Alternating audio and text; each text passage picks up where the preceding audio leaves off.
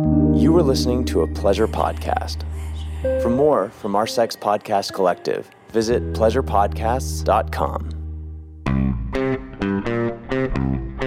Hello, my friends. Welcome to American Sex, a podcast dedicated to normalizing conversations about pleasure and alternative sexual expression by challenging those puritanical, backward-ass ideals that we have right here in the United States. This is episode 127 of American Sex Podcast, and I am Sunny Megatron. My co-host and co-conspirator in love and life is Ken Melvoin Berg, and he's going to be joining us in just a few minutes.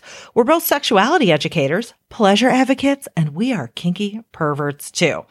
It's a fun episode. You're going to love it. We have, I think, the biggest crowd we have ever had on the podcast recording at one time. We talk with Lushan Khan, Sharung Biswas, and Dr. Kit Stubbs all about sex games. So let me tell you about these folks. Sharung is a writer, an award-winning game designer, and internationally exhibited artist based in New York City. Lushan is also a game designer, best known for designing the Visigoths versus Molgoths tabletop role-playing game. And Dr. Kit Stubbs is the founder and executive director of the Effing Foundation for Sex Positivity, who since 2017 has awarded over $150,000 in grants to sex-positive artists and educators across the United States. So the project that Lushan and Sharung were involved in, Honey and Hot Wax, has been funded by an effing grant. And all three of these people have done many other amazing things. So I highly encourage you to head on over to the show notes at americansexpodcast.com for episode 127 and read their full bios. So, okay. What the heck is Honey and Hot Wax anyway? It's an anthology of games about sex by a diverse group of 10 designers, edited by Lushan Khan and Sharung Biswas. From games that merely talk about sex to LARPs, which are live-action role plays that feature sex acts, these games challenge how you think about role-playing, sexuality, and human relationships. The anthology includes a foreword by game designer Naomi Clark of Consentical and a chapter on safety and consent by Maury Brown. I'm telling you, this conversation is both a gamer geek's wet dream and also anyone exploring their sexuality or who considers themselves sex positive are also going to dig it too. Maybe you'll even have some nocturnal emissions of your own after hearing this conversation. So in this interview, we discuss how assigning sexual acts to game mechanics helps normalize conversations about sexuality and reduces shame. And that in turn improves people's personal and sexual experiences. And although this conversation was recorded before the COVID-19 shit really hit the fan, we do discuss how these participatory interactive experiences can be adapted to online group scenarios. So that's a damn good thing. I know what you're going to be doing. Oh, you are going to be doing it. We also talk about why not only including sex positivity and clear-cut rules about safety and consent in games is important, but why that same inclusivity must also apply to cultural diversity and inclusion of many marginalized identities. They also walk us through a few of their favorite games. Some of them use very subtle, cheeky sexual innuendo. Another one is you slept with everybody in the game, and that's kind of the basis of where you start. And there's even another one where real life jerking off is how the game moves forward. We also learn a bit more about the Effing Foundation and how they uphold their mission about normalizing conversations about sex, learn who might be eligible for a grant, and about some of the other recent Effing grant recipients. Now, before we get there, you know we've got a little housekeeping, which in the land of American fuckers is now called ball washing. So I don't know how that happened. It happened on one of our American Sex live streams. Just sort of, the term housekeeping has morphed into ball washing and the name stuck. So it's ball washing. So first, the, lower quadrant of the left ball. I want to check in with you. How you doing through this whole quarantine thing? This is a trip, isn't it? It's a complete trip. I am on day 28 of not leaving my house. And although the not leaving the house thing isn't so bad, I'm a homebody, I'm an introvert, so I'm kind of digging like, oh, the whole world does what I normally do. I'm also having a hard time still. It's just, it's not a hard time being in the house. I think it's just a hard time processing what's happening in general. I think last week I talked about how everything seems so exhausting. Like I constantly feel like I'm out of spoons, even though I really don't feel like I'm doing that much extra. So that's still happening. And it's still happening, maybe even kind of worse now. I feel this past week, I felt like I'm on the edge of complete burnout, which is not good, So here's what I thought. Normally, we take 2 hiatuses during the year, one of which is around the December holidays. The other is in June. So this year is what I'm going to do. I'm going to move a couple of weeks of our June hiatus forward a little bit. So we're going to be off the air for the next 2 weeks or so. If I need 3, it might be 3. If suddenly I feel invigorated and inspired and so much better, it might just be 1. Just bear with me here. I'm trying to care for myself. I'm playing it by ear. But if you're like, oh man, what am I going to do for the next 1, 2, 3, how many ever weeks it takes to do your self-care? Don't worry. You are certainly not going to be without us. We're still going to be doing the live stream of this podcast, American Sex Live, every Wednesday night, as usual, on the Get Vocal platform. And if you're a Patreon subscriber, you're still going to get the bonus episodes during that time. And there might be an embarrassing but hilarious Patreon makeup only video happening too. We'll see. It's and we're going to do our hangouts with our Patreon people as normal. So we're not disappearing. Don't worry.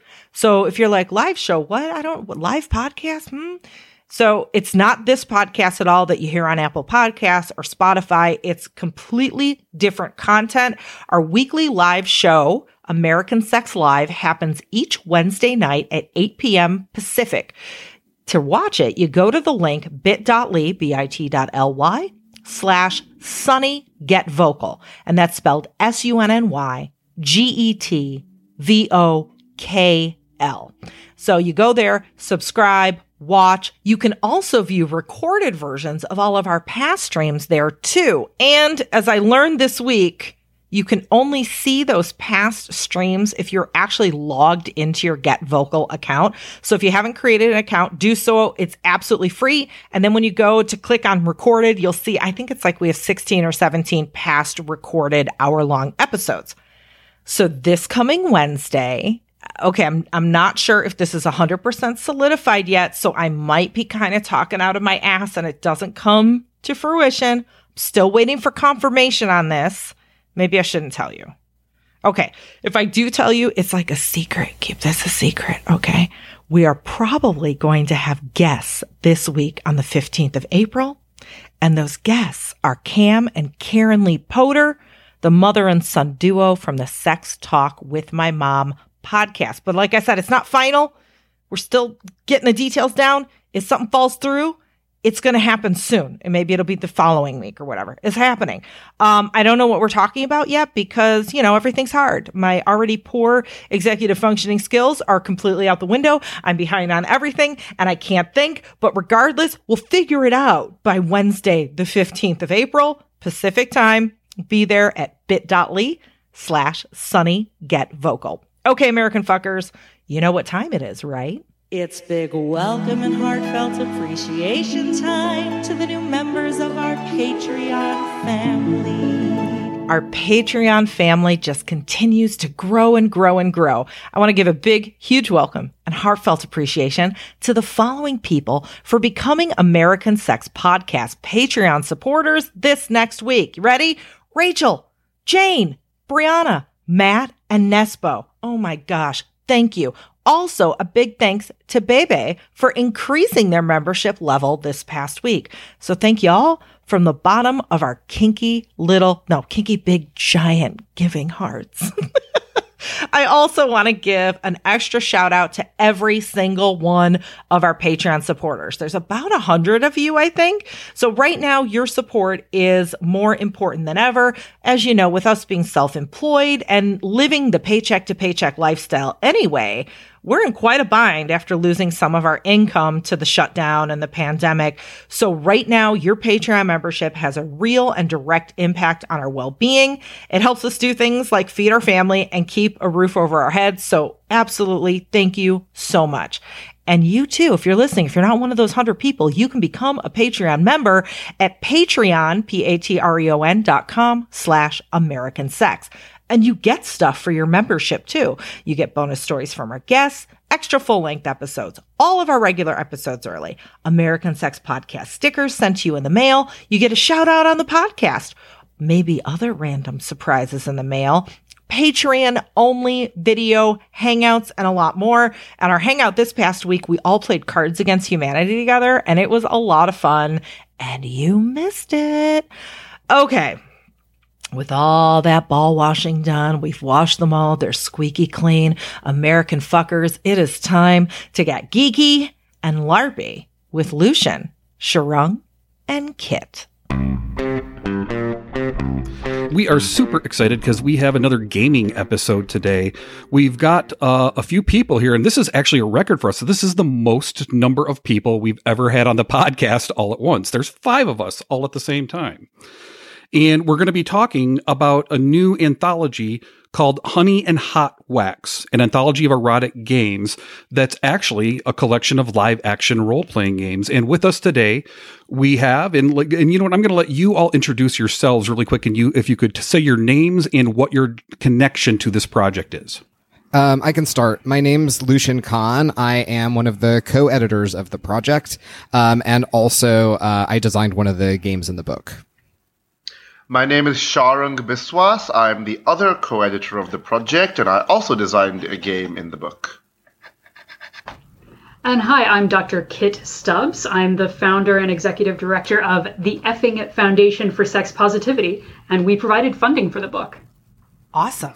That is just amazing. And for those of you listeners, you might remember that it was Kevin and Alana, I believe. Alana, sorry. Yes. Alana rhymes with banana. I keep forgetting that. Yep. So Kevin and Alana were also Effing Grant recipients and they just wrote their new book series. Mm-hmm, mm-hmm. Yeah, and I'm eager to ask you all sorts of questions and especially learn a little bit more about the Effing Foundation because there are so many great sex positive projects that have been funded. So we're going to get all into that.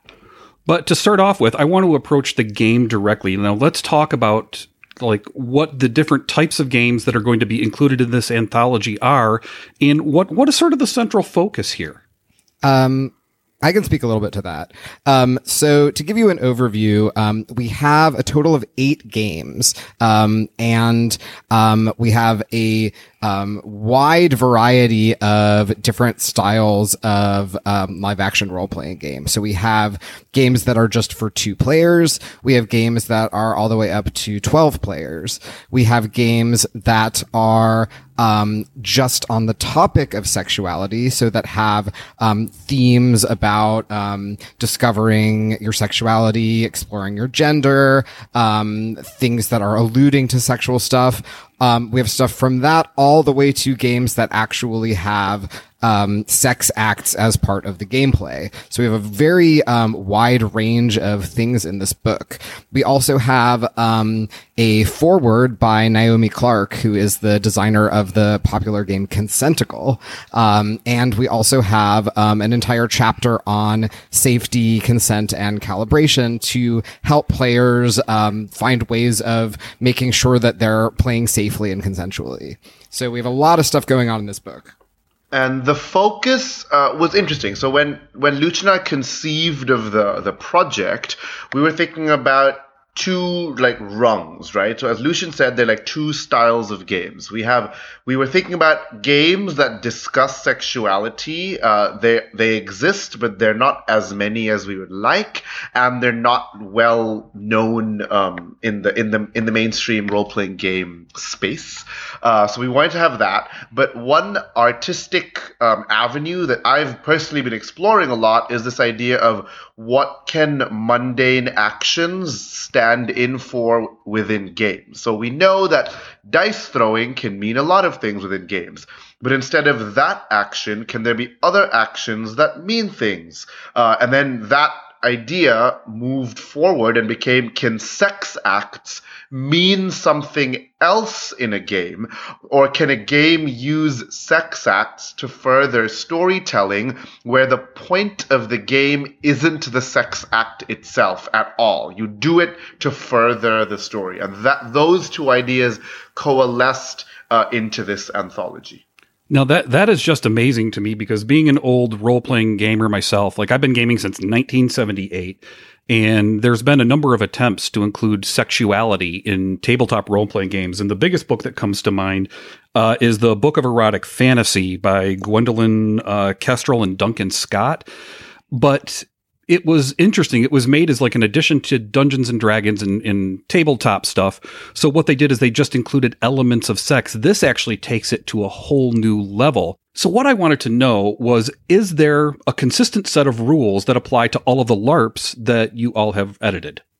I mean, the short answer is no. And then the longer answer is sort of. So, right. The one thing that is sort of an overarching, premise of the book is that people who play these games will be using the safety and consent tools from the safety and consent chapter. So there's a whole long list of techniques and strategies for putting in fail safes, things like safe words, things like other technologies for making sure that people can play safely and consensually. And then apart from that, all of the individual 8 games have their own individual 8 sets of totally different rules and systems. So this is not like, here we have Dungeons and Dragons and here's 8 sex types of Dungeons and Dragons. It's nothing like that at all. We have 8 games that have their own individual self-contained rule sets and aesthetic sensibilities. I mean, both Lucian and I, in our artistic practice as game designers and interactive designers, I would say both of us have this idea that game mechanics, or the verbs you are doing within games, are important and meaningful unto themselves and must match the aesthetic sensibilities of the artist and the experience you're trying to create. And so that was one of the things we were looking for when thinking of this anthology and when soliciting people to submit, was that, are you doing something where the sex act, or whatever act it is, not all the games involve sex acts, are you doing something where the game mechanics speak to the ideas of sexuality that you're discussing? Because it's easy. I'm not going to say easy in a disparaging way, but it's easier, I would say, to be like, here's an existing game and let's add sexy stuff to it. Mm-hmm. But we were interested in this artistic bent of, can we marry mechanics and message together to create an interesting discussion about, or exploration about sexuality and sex?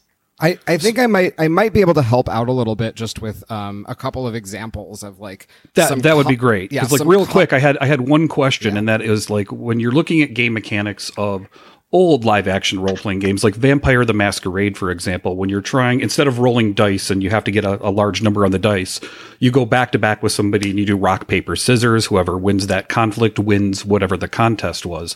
Do you have a similar resolution system in these games? Well, or is it even needed?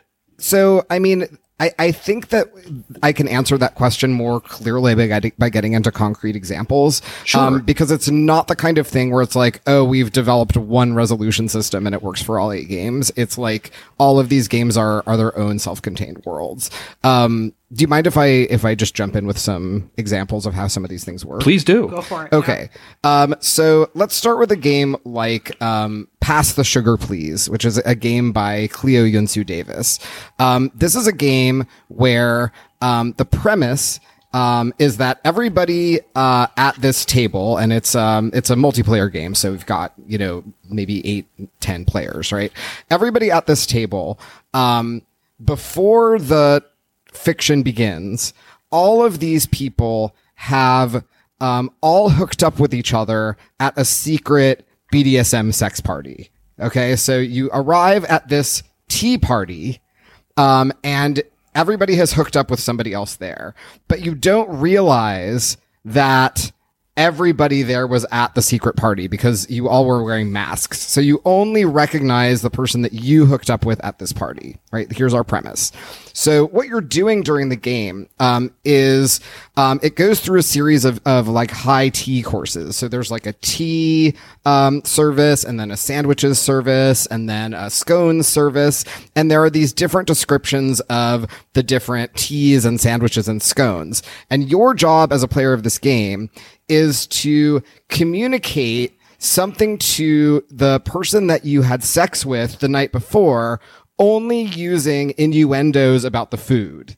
So you have to communicate, like, for example, oh, I really liked it when you tied me up last night, but I wish you had, tied the ropes tighter. But instead of saying that, because you don't want to let on that you're having a conversation about sex, you have to say something about this, chive and cucumber sandwich that you have.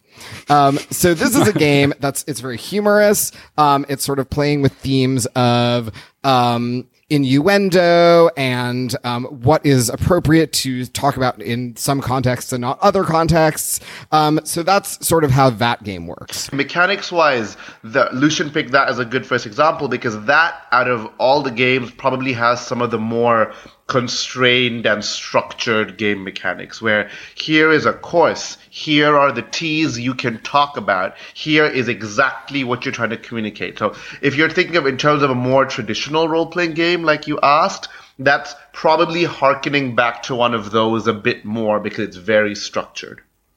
So the first thing that came to mind is different scenarios that I could apply to this specific game, because this was one of the ones I was drawn to immediately, and there was two things that came to mind. The first one is I could set this up as like a Firefly live-action role-playing game and still have it be completely Pass the Sugar Please. You could. I definitely think you could riff off of it and like make your own or Victorian Cthulhu or whatever, just as long as tea is the central focus. Yeah, I think the power of role-playing games is that it gives players the ability to mod as much as they want and like change.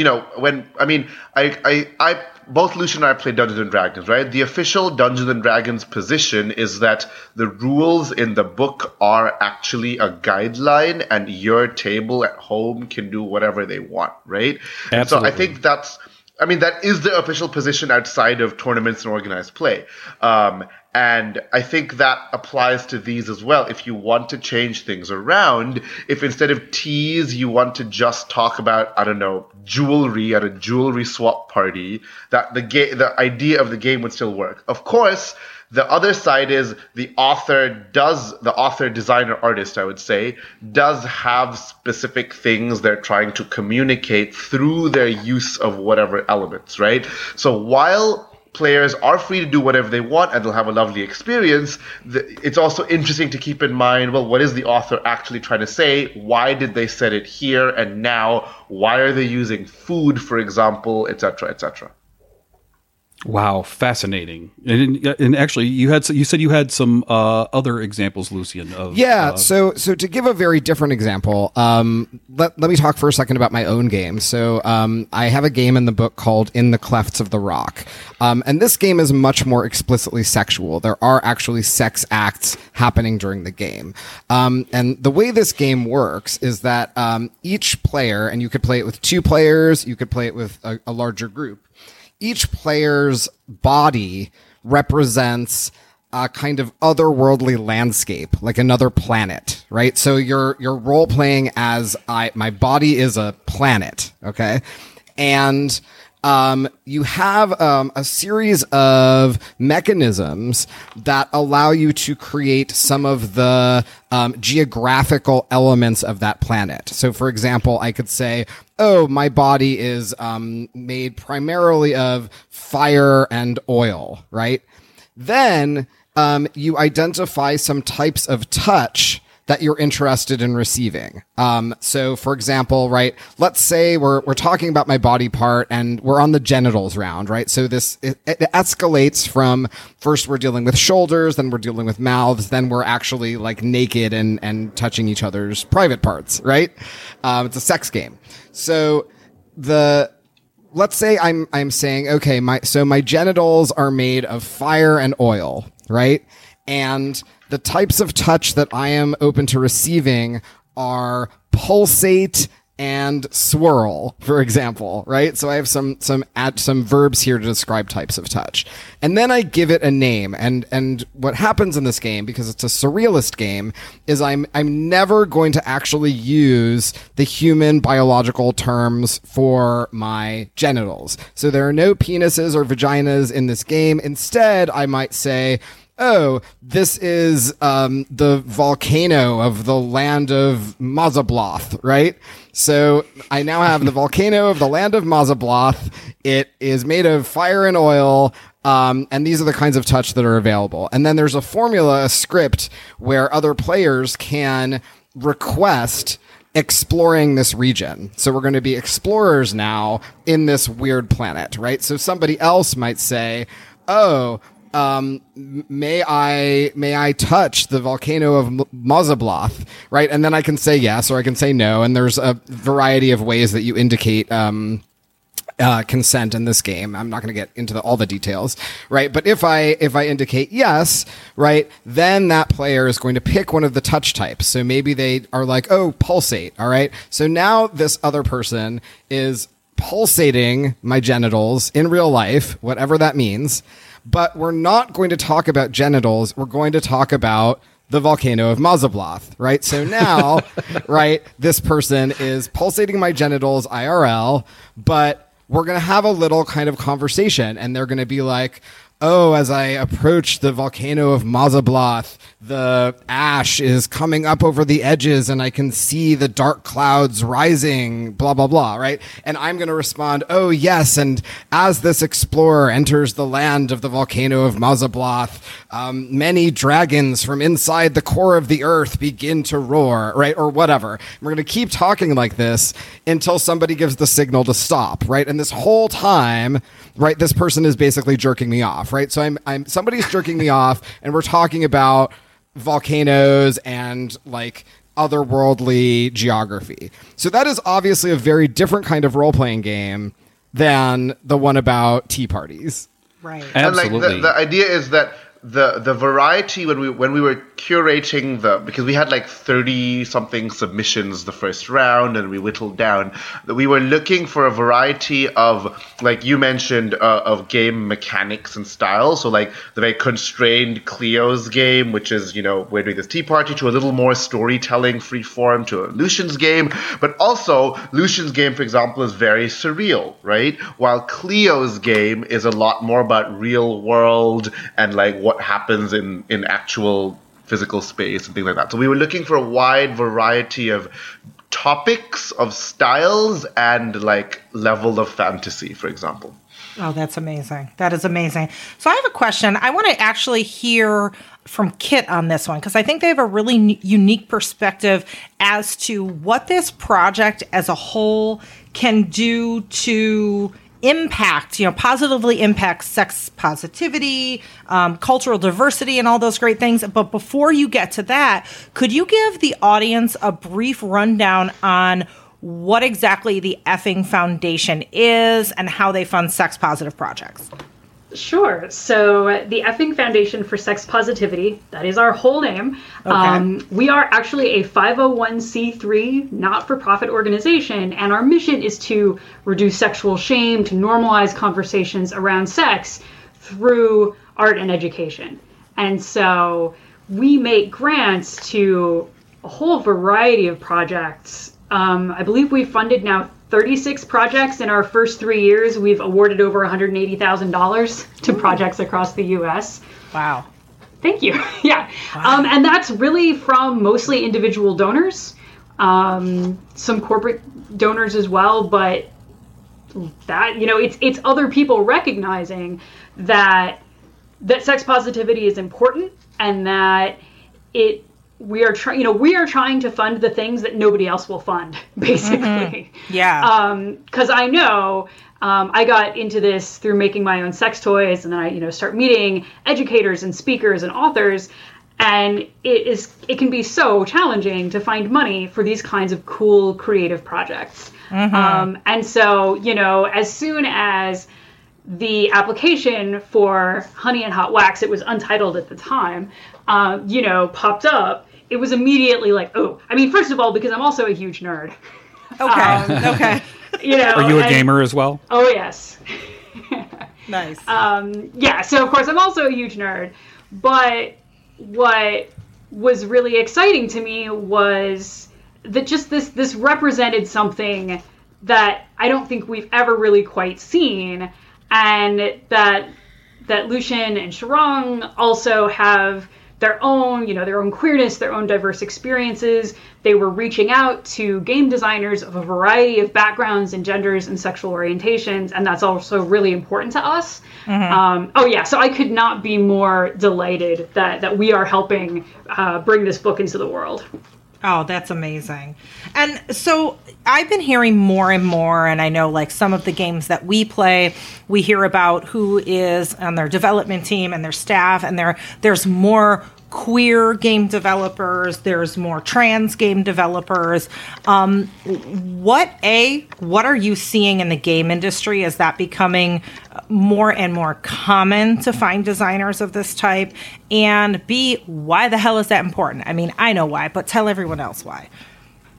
Yeah, I mean, I can say, so I can only really talk about what I've seen in the more independent game design space because I have not had a lot of experience in the mainstream part of the industry. So I'm part of a lot of different communities of independent or small press game designers. And I am finding that there are a lot of queer people, there are a lot of trans people, there are more and more people of color and other people of marginalized identities who are getting involved in the indie game design space. And of course, this is a great thing. And for me, I would say, there are a few reasons why this is a great thing. One of them is just that you get really interesting games when you have people from a lot of different walks of life, right? This is sort of a no-brainer in the sense that, like, obviously, if all of the role-playing games are being written by people from the same culture and the same demographic, it's just not going to be as interesting as if you have a wide variety of games being written by people with different perspectives and life experiences and cultures. Right. So even just on the level of having more interesting games in the world, I think we end up seeing a lot of really cool stuff when you have a more inclusive industry. Yeah. And then obviously it's more equitable from a position of social justice to have people from marginalized communities participating in the industry. But even just on the level of like having more interesting games, I'm seeing a lot of really cool stuff coming out of communities that have more and more people from marginalized backgrounds. Mm-hmm. Now, one company that I know that's doing an excellent job at exactly that, that's a more mainstream game company, is Paizo. I know that they have, it's just amazing how far they have gone to further progressive causes and include diversity. In fact, they've gone so far as to make an advanced step in getting rid of the word race as something that you apply to one of your characters, and now they call it heritage.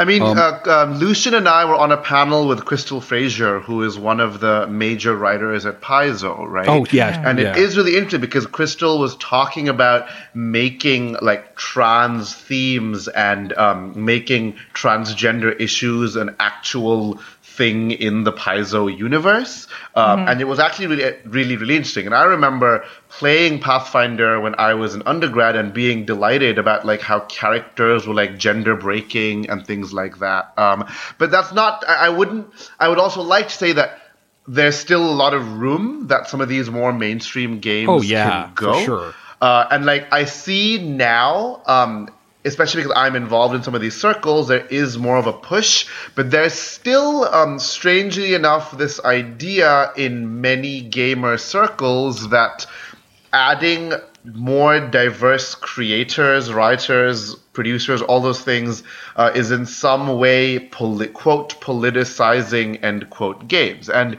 a couple of things I like to say that. First, all art is political, and if one does not perceive politics in art, that means the art is talking about politics that you already take for granted, right? So that is one thing. And secondly, this idea of like it's kind of a strange idea to say that, if a queer person just wants their experience represented in media, why is that a bad thing, right? And one of the so Lucian Lucian talked about this idea of having more interesting games, right? Which is a huge thing as artists we're very interested in, right? Franz Johansson in The Medici Effect writes about this idea as if you don't have diverse teams working on something, you will never have creativity. You'll just rehash the same things again and again. But from another angle is that if we have more and more creative work produced by people who are not from the normative backgrounds, that sends the message that more and more diverse creators can and are making things that are worth consuming. So even at that level, the level not of the art itself, you can say but for example, Kit asked us initially to not just say we're going to have a diverse team, but to put in writing goals to have a diverse team. So in our grant application, we said we are aiming to have diversity, blah, blah, blah, blah, blah. And those kinds of things are important because we wanted this book to show lots of people, two things. Lots of people can talk about games and can make cool games that are worth playing. And lots of people can talk about sex in different ways. And that's one of the loftier ambitions of the book. So I'm curious, when it comes to the goal of this project or the audience that you are hoping to reach or you think it will reach, is the purpose to bring sex positivity to the gaming community, or is it to bring gaming to the sex positive community? Extremely both. Okay. Yeah. I mean, at least my dream of this book is that people who are already interested in books about sex, exploring sexuality, things like kink, things like BDSM, things like all of the things that people are interested in about sex anyway, who maybe have never tried role-playing games or even really thought about role-playing games, might pick this up and think, oh, this is interesting, right? Maybe I'll try role-playing games and see if this can add another point of interest or something for me to think about or explore in my sexual experience. So there's certainly that side. And, if that's interesting to them and they're interested in the game aspects beyond the sex, that can sort of open the door for them into the world of LARP, into the world of tabletop, or things that aren't particularly related to sex. And then on the other side of things, I think it's an opportunity for people who are interested in role-playing games, particularly people who are interested in live action and embodied role-playing games, to have a gateway into using role-playing games in a sexual context that is safe, that has an emphasis on consent, that is celebrating queer identities, that is aware of things like inclusivity, and that isn't just sort of like, oh, okay, we're gonna do a sex role-playing game, so let's have some, busty orcs or whatever, right? That Right. actually has nuance and some delicate footing to make sure that a variety of different people can actually participate in this and feel supported. And I'm going to add two things to that. One is one of the Pelgrane Press is known for making high fantasy, like 13th Age, or like high action Knights Black Agents, things like that. So they have an audience of a very mainstream type of gamer, but they also, when they published #Feminism, for example, published a book of LARPs about feminism. And so we wanted to work with Pelgrane because they straddle this market, and possibly if all you've ever seen of Pelgrane is 13th Age, you would see, oh, what's this new thing Pelgrane's coming up with? And even if you don't play any of the games, just being aware that, oh, there's a big name publisher who is legitimizing this idea that games about sex and sexuality are useful and good and cool, that itself would have a cool effect. Naomi Clark in the foreword has a really nice sentence where she talks about, you don't even have to play the games for them to be intellectually useful for you. You can just read the games, and that still will open up new doors for you. And then the final thing is, one thing I'm personally very interested in is the intersection of games and the fine arts. So when I teach, for example, I make my students make games based on museum visits that we go to, for example, like make games based on the fine art that we see. And the other way around, I'm very interested in games and participatory interactive experiences to be featured within the fine arts canon. And so one aim of this project is also games can and are artistic intellectual artifacts and objects, and by making an anthology of games that discuss something that games don't often discuss in a serious way, apart from busty orcs, like Lucian said, one of the aims is this will open up the community to the idea that games are artistic. And some of the games are very like surreal and cerebral. There's a game about alien parasite, you and an alien parasite, and if you exist within the same body, what does pleasure, sex, and touch mean to you? That's by Kat Jones and Will Morningstar. Oh, yeah, it almost sounded like a trill from Star Trek. I was kind of fascinated in that one. It's clearly a fun game to play, but it also has very interesting speculative fiction exploration element of like, what does it mean to feel within your body? What does sensation mean? What is pleasure? Because, you know, a lot, we all know, or we all have thought about at least, certain ideas of sexuality are very, very, very cultural. Why is this part considered an erogenous zone and why is that not? So that game asks the question, can eating soup be an erogenous act, right? Which I think is a very much more intellectual like exploration, I would say. And also, what does it mean to eat soup if you are being, infused with an alien symbiote that is experiencing soup for the first time? And is that some kind of shared erotic experience? So it definitely goes into this, strange, as Sharang was saying, sort of speculative fiction direction. You ever had one of those awkward sex moments where you just couldn't find that tree anywhere because it was hidden in the bushes? Well, thankfully, you've got Manscaped to help that tree stand taller. What's Manscaped? They offer precision-engineered tools for your family jewels. Now, you might choose to remove your lawn completely and go with a smooth patio, or you could opt to trim the bushes into those cute little shapes. There really is no right or wrong way to landscape. Well, maybe there is if you're not doing any garden upkeep at all. See, with weeds grown all over the place, you are sure to get one of those nasty citations from your homeowners association. And yes, I am speaking in metaphors.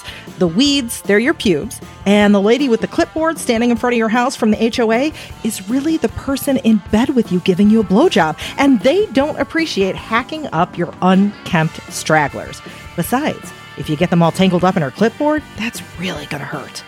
Let me introduce you to the Manscaped Perfect Package 3.0. It's got tons of goodies to take care of your south garden. First, Manscaped redesigned the electric trimmer, and they call it the Lawnmower 3.0. It has proprietary advanced skin-safe technology, so it won't nick your nuts. And Manscaped has the answer to that ball stink problem, too. The Perfect Package 3.0 also contains both the Crop Preserver and the Crop Reviver. These are products to keep balls from sweating, smelling, and sticking. You know what? Right now, you can get 20% off and free shipping using the code SUNNY, S-U-N-N-Y, at manscaped.com. Yeah, 20% off, free shipping at manscaped.com with the code SUNNY. Thanks, Manscaped, for keeping that lady from the Homeowners Association from choking on pubes. Wait, are we still going with metaphors? I think so. I don't know. Sometimes it's so hard to meet sexual partners in real life. That's especially true with everything that's going on right now. And porn, well, it doesn't offer you that erotic intimacy that you're looking for. Well, say hello to MyGirlfund.com. MyGirlfund allows you to form virtual relationships with sexy, amazing women. On MyGirlfund.com, you can meet, message, share photos and videos, and cam with those women in private. MyGirlfund was launched in 2009, and over the years, they have cultivated an awesome community of sexy, friendly women to connect with. Now, these are real people who are relatable and want to hang out. People should be paid for their labor, too. Now, it's very difficult for women to get paid for virtual adult work without risking personal exposure. Many women, they're totally willing to dirty chat or share nude content for money, but safe and discreet platforms are very rare. Well, MyGirlfund is a safe, private, and discreet adult community that allows women to control their exposure.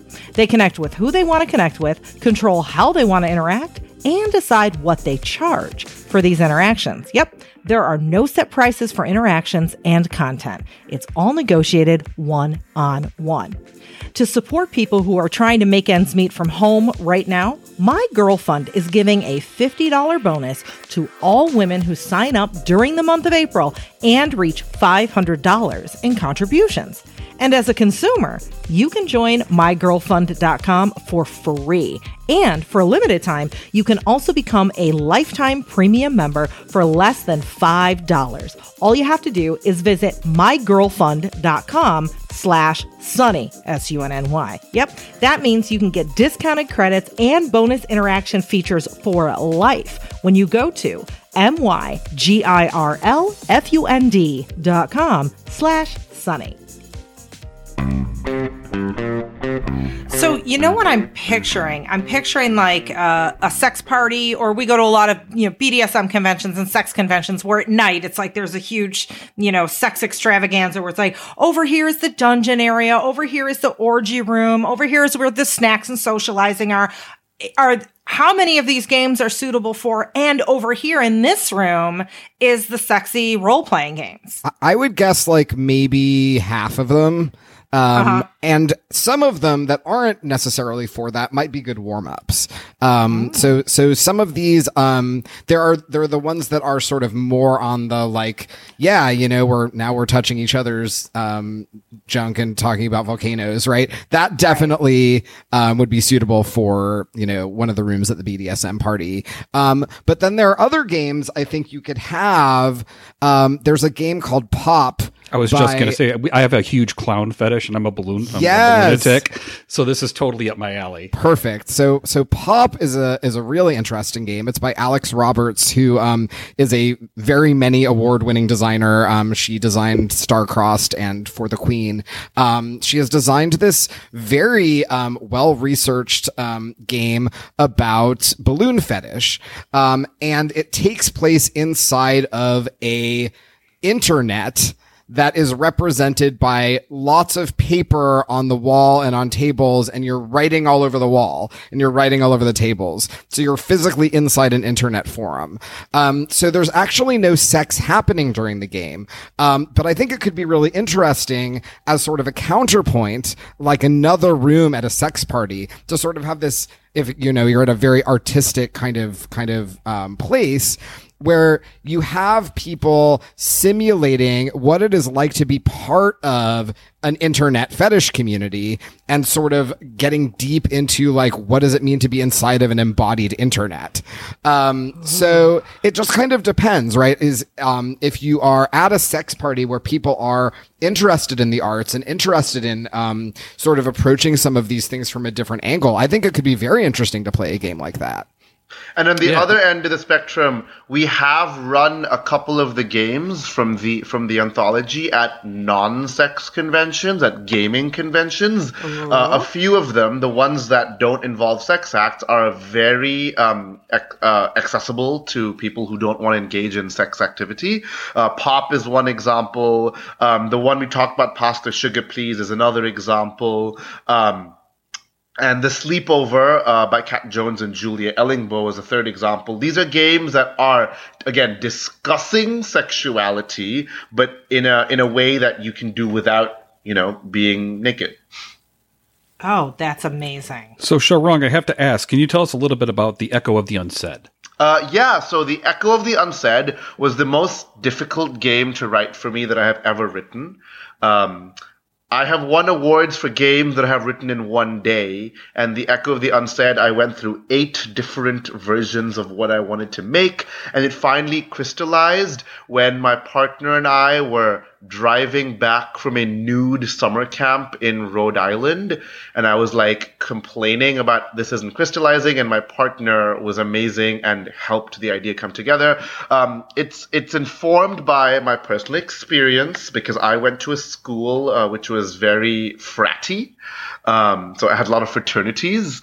If you're not in the American context, or these social organizations in American universities, and I had a lot of experiences. And I was in a co-ed fraternity, but I had a lot of friends in single-sex fraternities. And I also had recently read this book by scholar Jane Ward called "Not Gay: Sex Between Straight White Men." It's a great book. I went to hear her talk at NYU, and she signed my copy of the book with lesbian that's love. Amazing. It was awesome. Also, one of my professors were her PhD advisors, so that was cool. Anyway, and these ideas from that book, and I'd been reading Bonnie Ruberg's Video Games Have Always Been Queer, where she cites a lot of other scholarship about sexuality, and all these things were trying to fight with this idea of this fraternity thing. And so I came up with this game after many iterations. It was initially going to be a priest spanking game, but that changed very quickly. It became the idea of two ostensibly straight cis frat boys, and how they are extremely attracted to each other, and they keep doing sex acts on each other. So the game starts with hand jobs. And I have to emphasize that by hand jobs, it's hand jobs in character, as in the genitals of the players do not matter, right? As long as you're doing manual stimulation in some sense, in game, you are doing a hand job, right? So it starts off with hand jobs, and then it becomes blow jobs, and then it ends with kissing, right? And the idea is that it's called The Echo of the Unsaid because the players and the characters keep doing sex acts with each other, but the game forbids you from talking about it. So you can... That's awesome. So you can say something like, oh, I had fun the last time we hung out together. Would you like to hang out again? Oh, do you want to hang out in the same way? Oh, yeah, that could be nice. You can use euphemism, but the game mechanizes periods of silence where you are not allowed to say anything and you must just look at each other after this awkward sex act that you just did. And it does not allow you to directly reference what you've ever done, even up to the end. The epilogue of the game is you both stare at each other for 3 minutes, and you, in your own head, construct what is the future for these two characters. And if you think there's a happy ending, you smile, right? So even the ending, you don't ever... The idea is all about, unspoken desire and not calling things... Because Jane Ward in her book talks a lot about, straight men affirming their heterosexuality, their white heterosexuality, by performing what are thought of as gay sex acts with each other, right? It's a fascinating book. And so I was really interested in, well, what do we call things? Calling things is powerful, right? Naming things is powerful. So what if you cannot name it? What if you cannot call it? What does that mean? Does the sex act mean something else? And I play tested it with a gentleman who I'm, sleeping around with, and he told me it was interesting for him because he never really quote marks came out in this way at all, and because he came out while in a monogamous straight marriage, and he is no longer monogamous, right? And he said, so that coming out never happened because I realized I was bisexual in this marriage, but we were monogamous. So he was like, it was interesting voicing or not voicing some of these things and thinking about what voicing and not voicing means. Oh, that sounds amazing. And as you were describing it, I'm like, and it actually sounds so true to life for so many of these scenarios. It actually sounds a little fun. We should It sounds a little hot too. I'm like, so you could be an alpha beta named Joey. All right, you're an alpha beta named Joey. Oh, can you be like Chip or Brad? No, yeah, I'll be Biff. Okay, all right, yeah. And okay, we're going to be. I'm a beta sigma, and we have to have our wood paddles out for this one. We're both top, so I think we'll just, which is perfect for something like this. It really is. It really is. Oh my goodness. All the fucking possibilities. Oh, that's great. That's brilliant. Great. That really is. Yeah. Yeah. So, Lucian, you have a new game, something about goths. What's going on with this one? Okay, so while I've been working on the Honey and Hot Wax anthology, I've also, in parallel, been working on a totally unrelated game. It is a tabletop role-playing game and dating sim called Visigoths versus Molgoths. So this is obviously a comedic game. It is a kind of a 90s counterculture mall throwback. The premise is that we have conflicts and romances among the warriors who sacked ancient Rome and 20th century spooky teens set in a shopping mall in a Los Angeles suburb in 1996. And it's very queer, tons of queer NPCs. It comes with an entire setting of this weird mall. We have, time travel going on. It comes with a bunch of adventures. And this is a tabletop role-playing game, right? So there's dice, and, we don't call it a game master. We have the mall rat. And it's a lot of fun. It's very think, some kind of surreal combination of The Craft and Clueless and Empire Records with the time travel weirdness of Bill and Ted with all of that 90s counterculture overlay. And I'm proud to say I was one of the early playtesters. Yes. So that was very successful on Kickstarter, and will be coming out very soon. So I'm in the final stages of that. That should be available for purchase in stores, very soon. And Lucian, I think it's essential that you mentioned that the game idea came from a joke you made on Twitter. It did. And I mean, I was actually... I'm 37 years old. I grew up in Los Angeles. I was not quite a goth. I was technically grunge. They cared a lot about the distinction. But I did go to goth clubs. I used to go to Perversion, and go dance and smoke cloves on the porch and all of that. Right. So I was part of that scene, although, I think a lot of the sort of inspiration from that game came from the cool older LA goths would have said that I was a poser, and I was like, well, why not write a game about posers? Right? So it's a game about posers. That is amazing. I love it. Thank you. So, okay, going back to Honey and Hot Wax as is kind of a wrap up. What do you hope that the world will get from it? From each of you, I'm curious to see what your hope is for this project. So, threefold, well, multifold. I may increase the folds. So one, I really want to artistically expand the idea of what games can be, right? What constitutes a game, what are meaningful acts within a game. Yes, giving a blowjob can do something that furthers the story, and the game does not end with that. You can continue and forget the blowjob. Well, maybe not forget, but not mention the blowjob, right? For example. B, I want to I want to spread the idea that games can talk about subjects that are outside of the mainstream, which is, often colonial conquest or amassing of treasure in this capitalistic way, right? Role-playing games especially. I want to further that notion that games can talk about various aspects of humanity. And again, I always tell people that I want to stress, I don't think there's anything wrong at all with games about conquering monsters and things, but I want to spread the idea that games can do more than just that.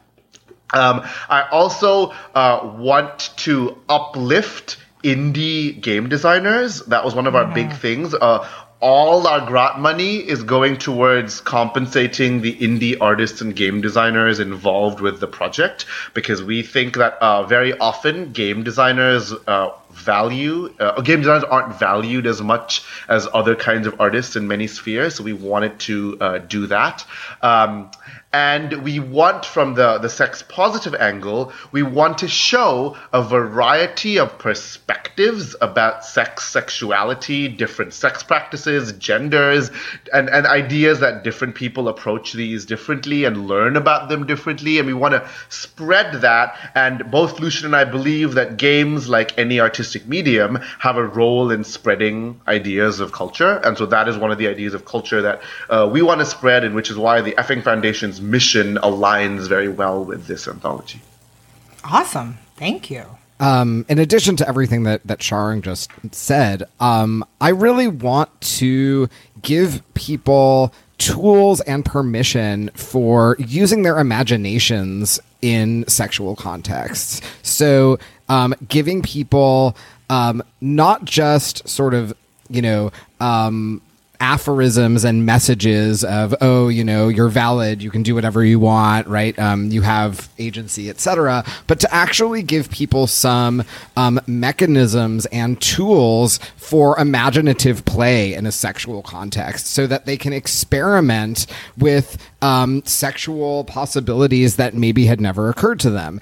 And to do so in a game, to give people something of a structure, can sometimes be an easier entry point than sort of the wide open possibilities of entering into, for example, a kink or a BDSM community, where there is kind of like just so many options that somebody might just not know where to start, right? So I think it can be an interesting doorway into exploring imaginative sexual activity to actually have some structure. Awesome. You know what? And I think a lot of our fans are sex workers, and I think that like all of them will get a little bit of something out of this. So dominatrixes can definitely use a lot of these for sessions. People that work on camera, whether you're in adult films or whether you're a cam person, you can use this stuff to like, it would be a great thing to do for, imagine like on Chatterbait or something like that, to use some of the ideas behind this, and you can do interactive stuff with your fans.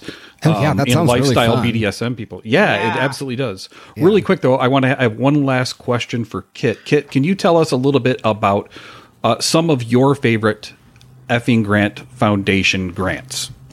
Oh my goodness. Top 3. I was like, but it's like asking for who are your favorite Who's your favorite kids? children? Like, yeah, who's your favorite kid? This is why this is difficult. It really, really is. Kit's getting emails. Why do you hate me? What should we not ask about? Don't make me pick favorites. All right, so I do indeed. I treasure all of the projects that we funded. I'm excited to work with all of the amazing artists and educators that we work with. In particular, this past year, we funded some intersex activists for the first time. So we have funded the very interesting project with Hans Lindahl, which is a series of videos focused on intersex joy, with intersex folks just talking to each other about dating, sex, friendship, reclaiming sexuality, and really being able for those intersex folks to claim that space and tell their own stories. So I'm really excited about that. I'm basically just like scrolling through the website and like I'm almost picking at random just because everything is so good. If you go to effing.org/grantees, you can see the whole list. Awesome. Let's see. I'm really excited about the Black Girl's Guide to Surviving Menopause, which, yes, it is Sonny, I need to get you that. A dialogue project. So you've got Black women and femmes who are sharing their realities, their stories of what it's like to be over 50. From that from that perspective that, again, we don't necessarily hear as much about. Right. And so, I was really excited to see that one come across. Oh, I'm so excited. I got one more year and I'm there. I'm in 50 land. So I'm like, yeah. We got, so many things. I can give a shout out to the Native Youth Sexual Health Network.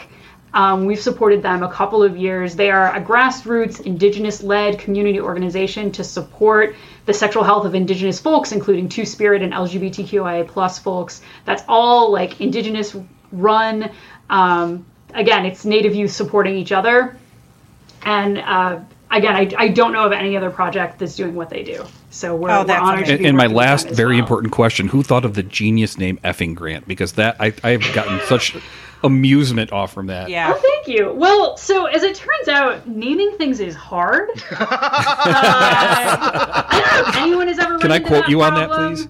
Oh, yes. Naming things is hard. Dr. Kit Stubbs. Yes, it's so true. So I have been working towards what would become the foundation since about 2012. And a few years in, it was, I'm getting all my paperwork to, it's dotting your I's, crossing your T's, assembling your board, getting everything together. And it's oh man, we need a name. I was wouldn't it be funny if we called it the Effing Foundation? And 6 months later, I had no better ideas. And I was I give up. Effing it is. And yeah, we were able to get effing.org.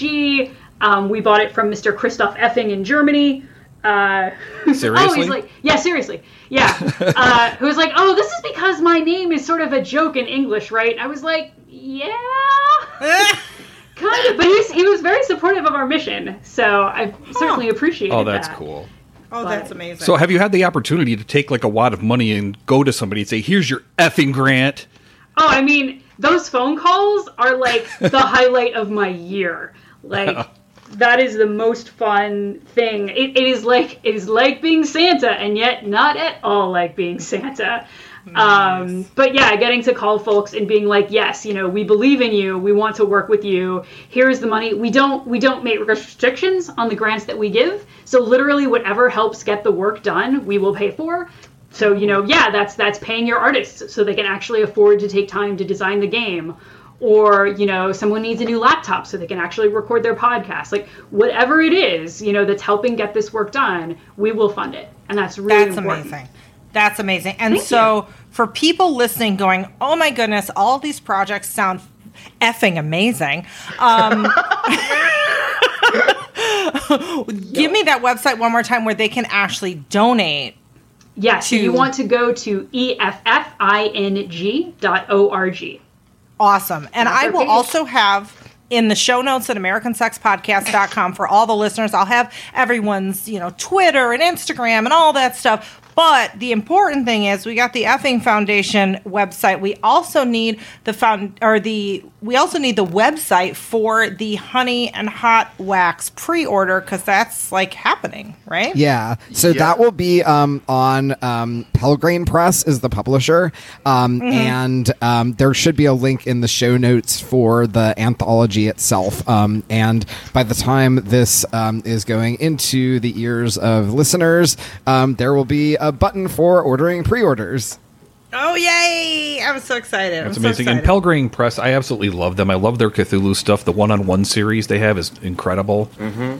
And Kat Tobin, one of the heads of Pelgrane, was really, really supportive of the project when I first approached her. She said the mission is really cool. Her idea is I want to make games that are interesting, that do unique things, and I would argue that these games are unique things, but also that spread a social good. She's really interested in that kind of thing, and she's been very supportive. Kit and Kat have been our advisors kind of thing for this project. And it's been really great working with them. Pelgrane has been really a delight to work with. They've been really great. Oh, wonderful. And now it's like, okay, so we just moved to a new city and we just started hosting gaming at our house. We were playing Pathfinder. Now I kind of want to do a second game night and do like dirty games. Okay. Yes. Yeah. Do Do it. Dirty games would be awesome. So maybe coming to a undisclosed private house in Vegas near you. Well, Dirty near me. games. Yeah. Well, yeah, you know where it is because you live there. Caesar's Palace Living Room Edition. Dirty games. Yes. Thank you so much, all. This has been amazing. Thank you I'm all really so excited much. to play some of these games, and I want to have the sex party room where Let's do it. we can run games. That would be Yeah. fucking amazing. Yeah. And I think that the littles and the middles are going to love this too. There's going to be a lot of adaptability that gives them more games to play other than just coloring books. That's true. That is true. Well, cool. Thanks, all. Thanks so We much for will, having us. This was so great. Yeah. It was we'll be so in touch. lovely. Thank you. Bye. Bye. Bye. Thanks for listening to American Sex. To keep up with Ken and I, well, first make sure you watch our TV show, Sex with Sunny Megatron, on Showtime. Then visit sunnymegatron.com. There you can learn more about us, read our blog, peruse our workshop calendar, or hire us. For what? Well, either for private coaching, or to book us to teach at your event or university, or as sex and relationship writers for your publication. Oh, and don't forget, we're on social media, too. I'm the super social one, so you can find me as Sunny Megatron on Twitter, Facebook, Instagram, my YouTube channel, and a bunch of other places. But if you want to get me on Snapchat, you gotta look for Sunny_Megatron, and you can follow Ken on Twitter at @SideChicken. That's PSYCHICKEN. Also, please support us by shopping with the affiliates and sponsors from our breaks. And if you contribute to our Patreon, we're going to love you forever. Well, we're going to love you forever anyway, but just go with it. Lastly, if you like this broadcast, tell people about it. Tweet it, Facebook status it, and rate it on iTunes and other platforms. Thanks, friends. We'll see you next week on American Sex.